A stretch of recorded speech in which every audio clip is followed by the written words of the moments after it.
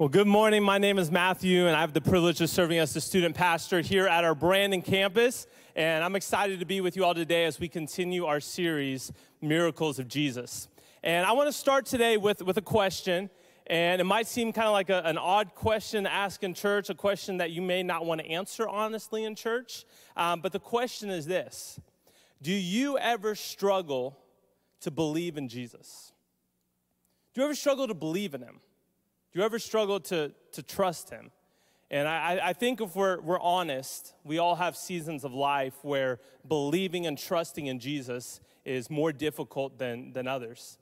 You know, maybe for you today, you're here, but if you're honest, you're kind of skeptical about this Jesus thing. You're kind of skeptical about faith. You've been coming to church maybe for a little bit, and you've been asking some questions. You've been searching. You've been kind of looking into it. But you still need some more evidence before you're willing to believe. You need some more facts. You need some more proof. You're interested, but you're kind of on the fence, and you're not really ready to go all in with Jesus. You're not ready to believe. You need to see more. And listen, if that's you this morning, please know we are so thankful that you're here. We're so thankful that you're searching, that you're asking those questions, and that you're with us today. But maybe you've been following Jesus for a while. Maybe you've been following Jesus for months, years, maybe even decades. But right now, you're in a season of life where believing has been more difficult. It's been more challenging for you. Maybe right now you feel like God is very distant from you. Now, at one point in your life, you felt very close to God. You felt very connected. You could sense God's presence in your life. But for whatever reason, God now seems like he's disconnected from you. There's this gap, there's this void, and you're struggling to believe because God just doesn't seem as real as he once did. Or maybe right now you're in a season where you've been praying for something. You've been praying over and over, asking for God to show up, asking for God to work and to move in your life. And God doesn't seem to be doing what you want him to.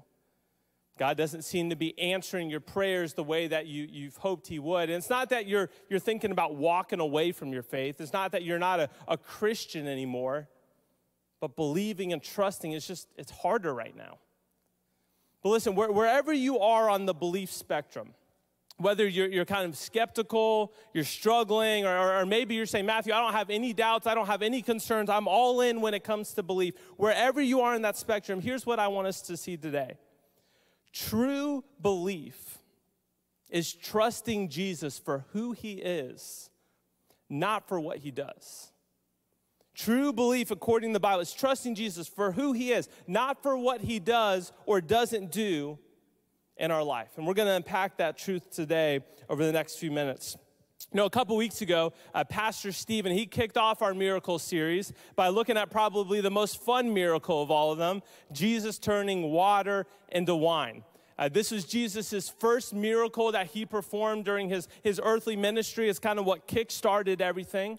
But the Gospel of John actually refers to Jesus' miracles as signs. Because these miracles, they were more than just these fancy magic tricks that were meant to entertain and to draw a crowd and to wow people. No, they were signs pointing to something greater. They were pointing to who Jesus actually is. That he's the Messiah, he's the Savior, he is the Christ. And Jesus turning water into wine was the first sign in the Gospel of John. And today, we're going to look at the second sign in the Gospel of John. So after Jesus turned water into wine at the wedding, he made his way down south to Jerusalem to celebrate the Passover. This was the annual celebration where all the Jewish people would get together and they would celebrate and they would remember how God had rescued them out of a captivity and slavery in Egypt.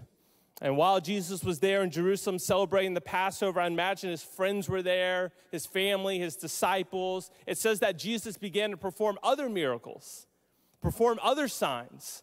And people were watching Jesus, and they were wowed by them. They were impressed. And it says that they started to believe in Jesus.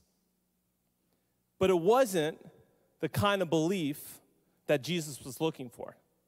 Listen to what John writes in John chapter 2 and verse 23. He says this, "Now while Jesus was in Jerusalem at the Passover festival, many people, they saw the signs, they saw the miracles he was performing, and they believed in his name. They were wowed, they were impressed, they were drawn to him. But Jesus would not entrust himself to them.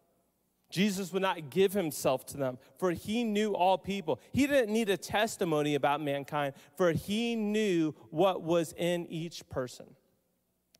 You see, all throughout the Gospel of John, the primary theme, the primary focus is belief in Jesus. John emphasizes this over and over and over throughout the gospel, belief in Jesus. In fact, at the end of his gospel account, he says this, "I have written these things so that you may believe in Jesus." Like, that's the whole purpose of this letter, so that you would believe in Jesus. And you see John drawing a distinction between true belief and false belief. There's a true saving belief, and there is a false belief. And these Jewish people who were there at the Passover in Jerusalem watching Jesus perform these miracles, they didn't have true belief. In fact, it says that Jesus, he knew what was in their heart. He knew their motives. He knew their thoughts. He knew their intentions. And he knew that they were entertained by the miracles. They were impressed. They thought they were cool. They were wowed by them. But Jesus knew that they had no intention of seeing him as their Lord, of seeing him as their Savior. So he performs these signs. They see them, they're wowed, but they don't actually believe. And Jesus now is returning home back to Galilee. But on his way, he stops in a city called Samaria. And here's what we need to understand. The Samaritans and the Jewish people, they hated each other. There was this intense rivalry. The Jewish people, they looked down on them. They despised them. They refused to associate with them. But Jesus purposely stopped in this city. He purposely stopped in Samaria on his way home. And while his disciples went to grab some lunch, Jesus, he makes his way to kind of the center of the town to where the well is, and he encounters this woman. And he begins to talk with her. He begins to engage in conversation with her, and he asks her for a drink of water. And this woman is completely taken back by the fact that Jesus is talking to her, that he's approached her and engaged her in conversation. One, because he's a man, and in those days, a man wouldn't approach a woman that wasn't his wife. But secondly, he was a Jewish man. Here's somebody who should be looking down on her, that should despise her, that should be trying to avoid her, and he's talking to her. And Jesus begins to explain to this woman that he's the Messiah. He's the Savior. He's the one they've been waiting for and hoping for so long. But this time, as Jesus is explaining who he is, there are no signs and there are no miracles. There's no entertainment. There's no wow factor. All he gives this woman is his word, is his testimony about himself, who he is. And when this woman hears his testimony, hears his word about himself, she believes him. And she goes back to her town, she goes to her friends, she goes to her family and begins to tell them, "I've met the Messiah, I found him. Listen to what he told me." And listen to what it says in John chapter 4, starting verse 39. It says, "Many of the Samaritans from that town, they believed in him because of the woman's testimony. He told me everything I ever did. So when the Samaritans came to him, they urged him to stay with them, and he stayed 2 days. And because of his words, not because of his signs, not because of his miracles, but because of his words, many more became believers. They said to the woman, 'We no longer believe just because of what you've said. Now we have heard for ourselves, and we know that this man really is the Savior of the world.'" And I just want to pause here and help us to notice what John is doing here, the difference between these two groups. You have the Jews, the Jewish people, Jesus' own people. They've seen the signs. They've seen the miracles. They've seen Jesus' power on full display. But they won't truly believe. But then you have the Samaritans, people that the Jews were supposed to hate, who got no sign, who received no miracle. And they have believed. Two different groups, two very different responses. You see true belief and you see false belief. And John is kind of setting the stage for what is about to happen. The second sign in his gospel account. He's trying to show there's a true belief, there's a false belief. So continuing on in verse 43, he writes this. He says, after the 2 days that Jesus spent in Samaria, he left for Galilee. Now, Jesus himself had pointed out that a prophet has no honor in his own country. So Jesus has just been honored in a place that should have despised him. And he's headed home to the place where he grew up, to his friends, to his family, people who know him. And he knows that he is not going to be honored. You see, all throughout Jesus' ministry, he continued to make himself available to his own people. He continued to perform these signs, these miracles that validated what he said, the claims that he was making about who he was. He was like, here are these miracles, here are these signs, they're pointing to who I am. But Jesus knew that they would continue to reject him, that they would not believe. In fact, that they would eventually turn on him, that they would have him arrested, that they would have him executed because of the claims that he was making about himself. Jesus knew, I'm going home, but I'm not going to be honored by my people. But listen to what it says in verse 45. When Jesus arrived in Galilee, the Galileans, they welcomed him. They had seen all that he had done in Jerusalem at the Passover festival, for they also had been there. And isn't that interesting? It says that they welcomed him. But what John is trying to do is to show there's a difference between welcome and honor. See, Jesus at this point was well-liked by his people. I mean, he's popular. Here's the hometown guy who's going around from party to party turning water into wine. Like, who wouldn't want to hang out with that guy? They liked spending time with him. They wanted to be with him. They're like, Jesus, come to my wedding. Jesus, come to my party. They wanted to spend time with him. They liked him. They welcomed him.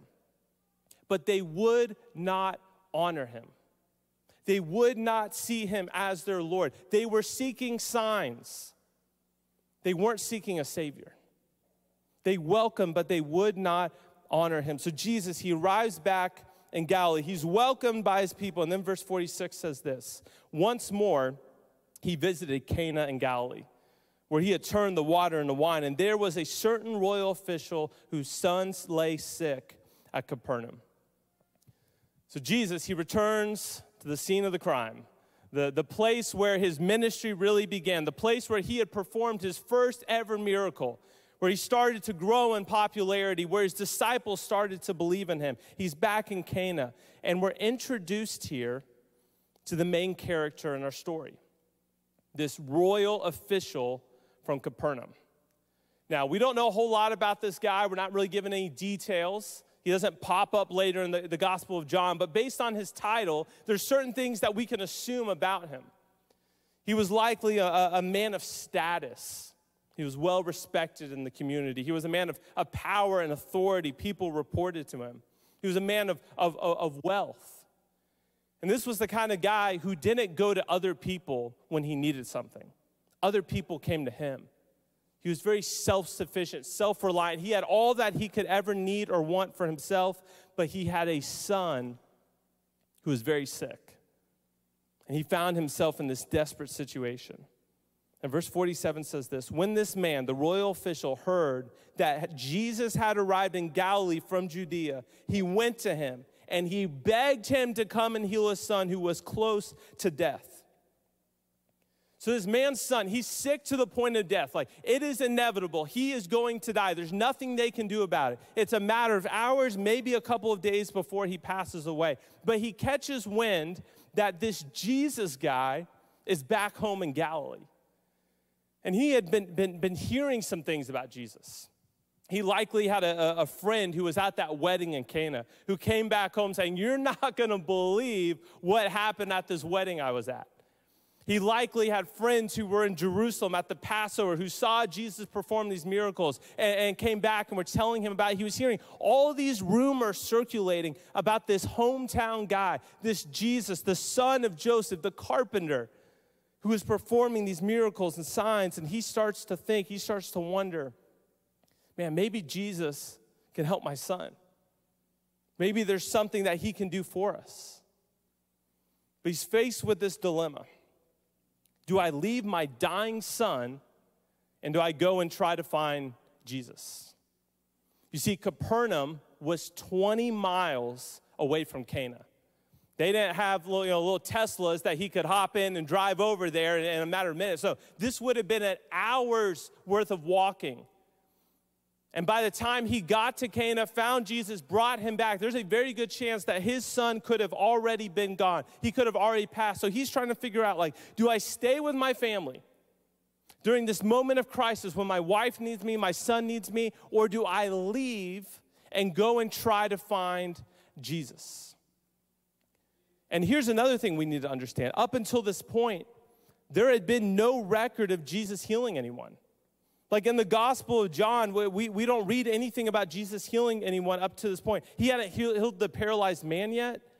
He hadn't restored any sight. He hadn't raised the dead. This guy doesn't even know, is Jesus even capable of healing my son? There's no guarantee. It's a long shot. But he's in a desperate situation. He has nowhere to turn. His son is going to die, so he makes the trip. He travels the 20 miles from Capernaum to Cana, and I imagine when he gets there, he's frantically looking for Jesus. Has anyone seen Jesus? I need to find him right away. And he eventually tracks down Jesus, and Jesus is there with a crowd. He's with a group of people. And this man, he falls at Jesus' feet, and he begins to beg. He begins to plead, Jesus, my son is dying. Will you come and help? Will you come back with me? I need your help. Can you do anything?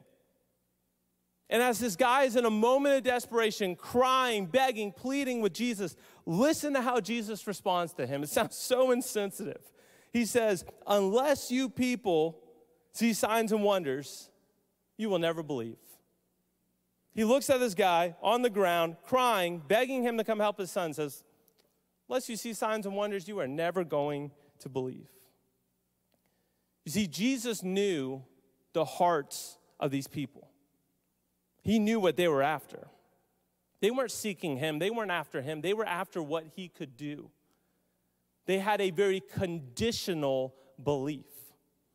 Unlike the Samaritans, they weren't going to take Jesus at his word. They weren't going to believe because of his testimony. They needed to see Jesus do something. And they wanted to see Jesus do something for them. Hey, if you'll do something, if you'll entertain us, if you'll feed us, if you'll do the water to the wine, if you'll heal, then we will believe. And Jesus knew what was in their heart, and he called them on it. But listen to how this man replies to Jesus. He says, sir, come down before my child dies. He doesn't even respond to Jesus' rebuke. I'm sure in his head he's thinking seriously? You want to give me a lecture right now? I've traveled 20 miles. My son is sick. Can you help me or not? Are you coming with me? Have I wasted all of my time? I need an answer. Are we going or not? And listen to how Jesus replies. I love this. He says, go. Your son will live. At this point, the man's starting to get a bit frustrated. He's like, no, you're not tracking here, Jesus. I need you to come with me. We go back to my house, and I don't know how your healing power works, if you wave your wand or you snap your fingers, but I need you to come back to the house and heal my son. And look, Jesus, I know you're not married, so you probably don't understand this dynamic, but if I show back up at home today without you, my son isn't going to be the only one who dies today. My wife is going to kill me. She's going to be livid. I need you to come back with me. We need to go now. And Jesus looks at him and says, go. Your son will live. And what's going on here? What is Jesus doing? He's testing his belief. He's saying, I'll heal your son, but I'm not going with you. You'll get your miracle, you'll get your sign, but not in the way that you're expecting, not in the way that you're wanting. You need to believe me because of my word, not because of what you see. You need to trust what I'm saying, not what I'm going to do. And isn't that the tension that all of us live in? Isn't that the tension that all of us feel and experience in life? We are called to believe in something that we cannot see. We're called to trust what Jesus has said as revealed to us in the scriptures. We're called to surrender our lives, to give everything, to follow after something that we can't put our hands around, that we can't see, that we can't touch. We are called to have faith. You know, faith is something we talk about a lot in church. It's kind of a buzzword we throw around. Hey, have more faith. Put your faith in Jesus. You just need to believe and trust and have faith. But I think whenever we talk about faith and the church, there's always this sense that faith means not having any doubts. That faith means not having any questions, not having any concerns, not having any struggles. But listen, faith is not the absence of doubt. Faith is belief in the presence of doubt. Faith is saying, I'm going to believe despite the doubt. I'm going to believe despite the unanswered questions. I'm going to believe despite the uncertainty and despite the unknowns. And that's what makes faith scary. Because when you believe, when you place your faith in something and there's uncertainty and there are unknowns, there's a risk involved with it. In fact, listen to how the book of Hebrews talks about faith. It says this, now faith is confidence in what we hope for and assurance about what we do not see. And here, Jesus is asking this man to go home walking by faith, not by sight. He's saying, will you trust me? Will you take me at my word? Will you have faith? And this man is forced to make this decision. A decision that all of us at some point in our life are going to have to make. Am I going to believe? Am I going to take Jesus at his word? Am I going to trust him? Am I going to have faith? And listen to how the man responds. I love this. The man took Jesus at his word and departed. He believes. He has faith. He takes Jesus at his word. He doesn't get the sign. He doesn't get the miracle in the moment. But he trusts what Jesus has said to him. He heads home by faith, not by sight. Not hoping things will turn out okay, not fingers crossed, we'll see if Jesus comes through, but believing what Jesus has told him. He has placed his faith in what Jesus has said, not in what Jesus has done. And listen to what happens next, verse 51. While he was still on the way, his servants, they met him with the news that his boy was living. When he inquired as to the time when his son got better, they said to him, yesterday at 1 p.m, the fever left him. And this is amazing. Verse 53, then the father realized that this was the exact time at which Jesus had said to him, your son will live. So he and his whole household believed. This was the second sign Jesus performed after coming from Judea to Galilee. So this man and his family, they get their sign. They get their miracle. Their son is healed. Jesus comes through for them. But here's what I want you to notice this morning. This man's belief was not rooted in what Jesus did. It was rooted in what Jesus said. It was rooted in Jesus' word, his testimony. He believed, he trusted, he had faith before he saw, before he got the sign, before he got the miracle. And I just wonder today, what is your belief really tied to? What is your belief really anchored to and rooted in? Is it tied to the person of Jesus? Who he is, who he claims to be, his testimony as revealed to us in Scripture? Or is it really tied to what he does? To whether or not he comes through for you, to whether or not he cooperates and answers your prayers the way that you want him to. You see, at times, I think we can be guilty of having a conditional faith where we will believe if fill in the blank. We will believe if God answers our prayers the way that we want him to. Like if we pray enough, we expect, God, you're going to get on board with my plan, my agenda. You're going to work things out for the way I want you to. And if you will do that, well, then I'll believe. Then I'll follow you. Or I'll believe if God works out this situation. You know, have you ever prayed one of these prayers like, Jesus, if you will just get me out of this situation that I got myself into, then I will really follow you. Like that sin, that habit that I haven't been willing to surrender, if you will just help figure this out somehow, then I'll really believe. Then I'll really surrender. Or I'll believe if I can see God move.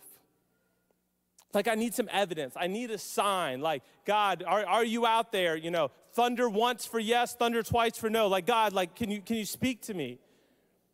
Or I'll believe if I can feel God. Like, I need to have this feeling. I need to have this emotion. I'll believe if I can sense God's presence. And just like Jesus said, unless we see signs and wonders, we will never believe. That's a conditional faith. But here's the challenge. Here's the danger of a conditional faith. If you've been following Jesus for any amount of time, months, years, decades, here's what I'm sure you've realized. You don't always get the sign. You don't always get the miracle. Like you pray for something day after day. You plead with God. You believe. You trust that he has the ability. And you don't end up getting what you hope for. Like there's a diagnosis in the family, and you begin to pray to God for healing. Just like this man, you're pleading, you're begging with God day after day after day. You're trusting that God has the power to heal. You're believing that he can and that he will, and he doesn't. Or you're praying that God would bless you with family. Maybe you're single and you're praying that God would provide you with a spouse. You're ready to get married, or you've been married and you and your spouse are ready for kids, and you're praying that God would bless you with kids, and you're seeking after the Lord. You're pursuing him. You're trying to do all the right things, and it's not happening. Or you're praying to God for a new opportunity, a new career, an open door, but nothing seems to be working out. And you just feel stuck where you are. And when this happens, when Jesus doesn't come through the way that we hope he will or the way that we want him to, well, then what happens to our belief? Well, if our belief is tied to what Jesus does, then our faith begins to crack. It begins to break under the weight of unmet expectations. You see, a conditional faith always produces a fragile faith. A faith that rises and falls based on our life circumstances. Like if things are going well, if family's healthy, if the money's coming in, if I like my job, if things are going well, then I believe, then I have faith. But as soon as things take a turn, as soon as life gets hard, well, then we struggle to believe. We struggle to have faith. Or our faith rises and falls based on our emotions, our feelings. So if we're feeling good, if we feel like God is close, well, then we believe, then we have faith. But as soon as it feels like God is distant, or God isn't close, or the emotions wear off, well, we begin to dial back the faith. We begin to dial back the belief, because our belief, our trust, our faith is rooted in what Jesus does or doesn't do. And look, maybe this is the version of faith that you were introduced to. You were told essentially, hey, if you will believe in Jesus, you'll give your life to him, and he will make your life easy.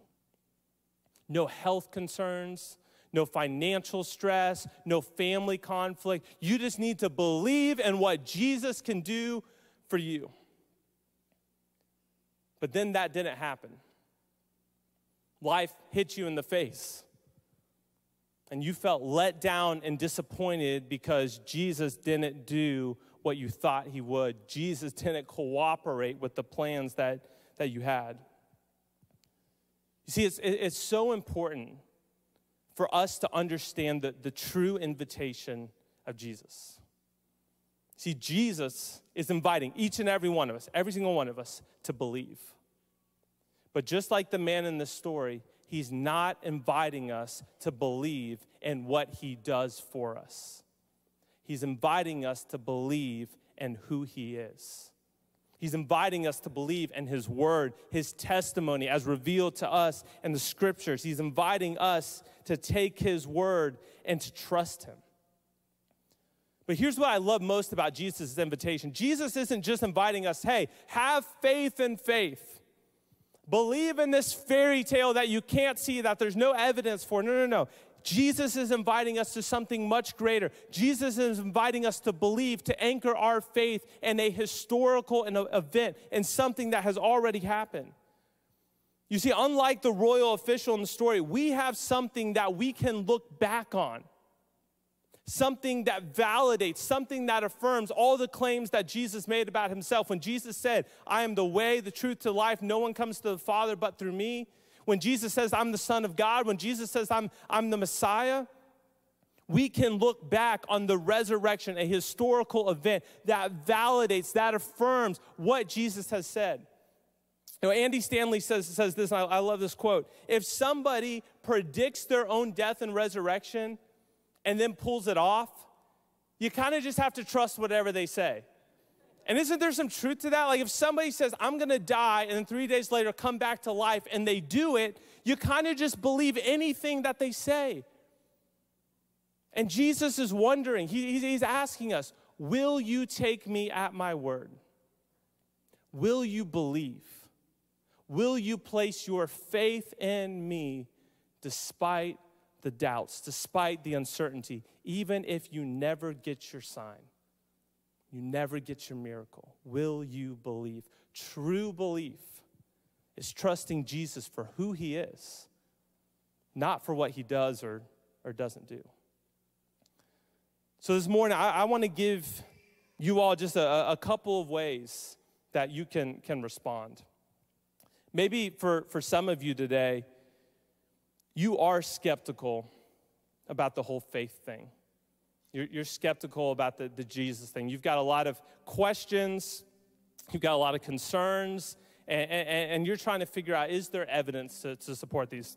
Let me say a couple things. Number one is this. Now, I'm glad that you're asking questions.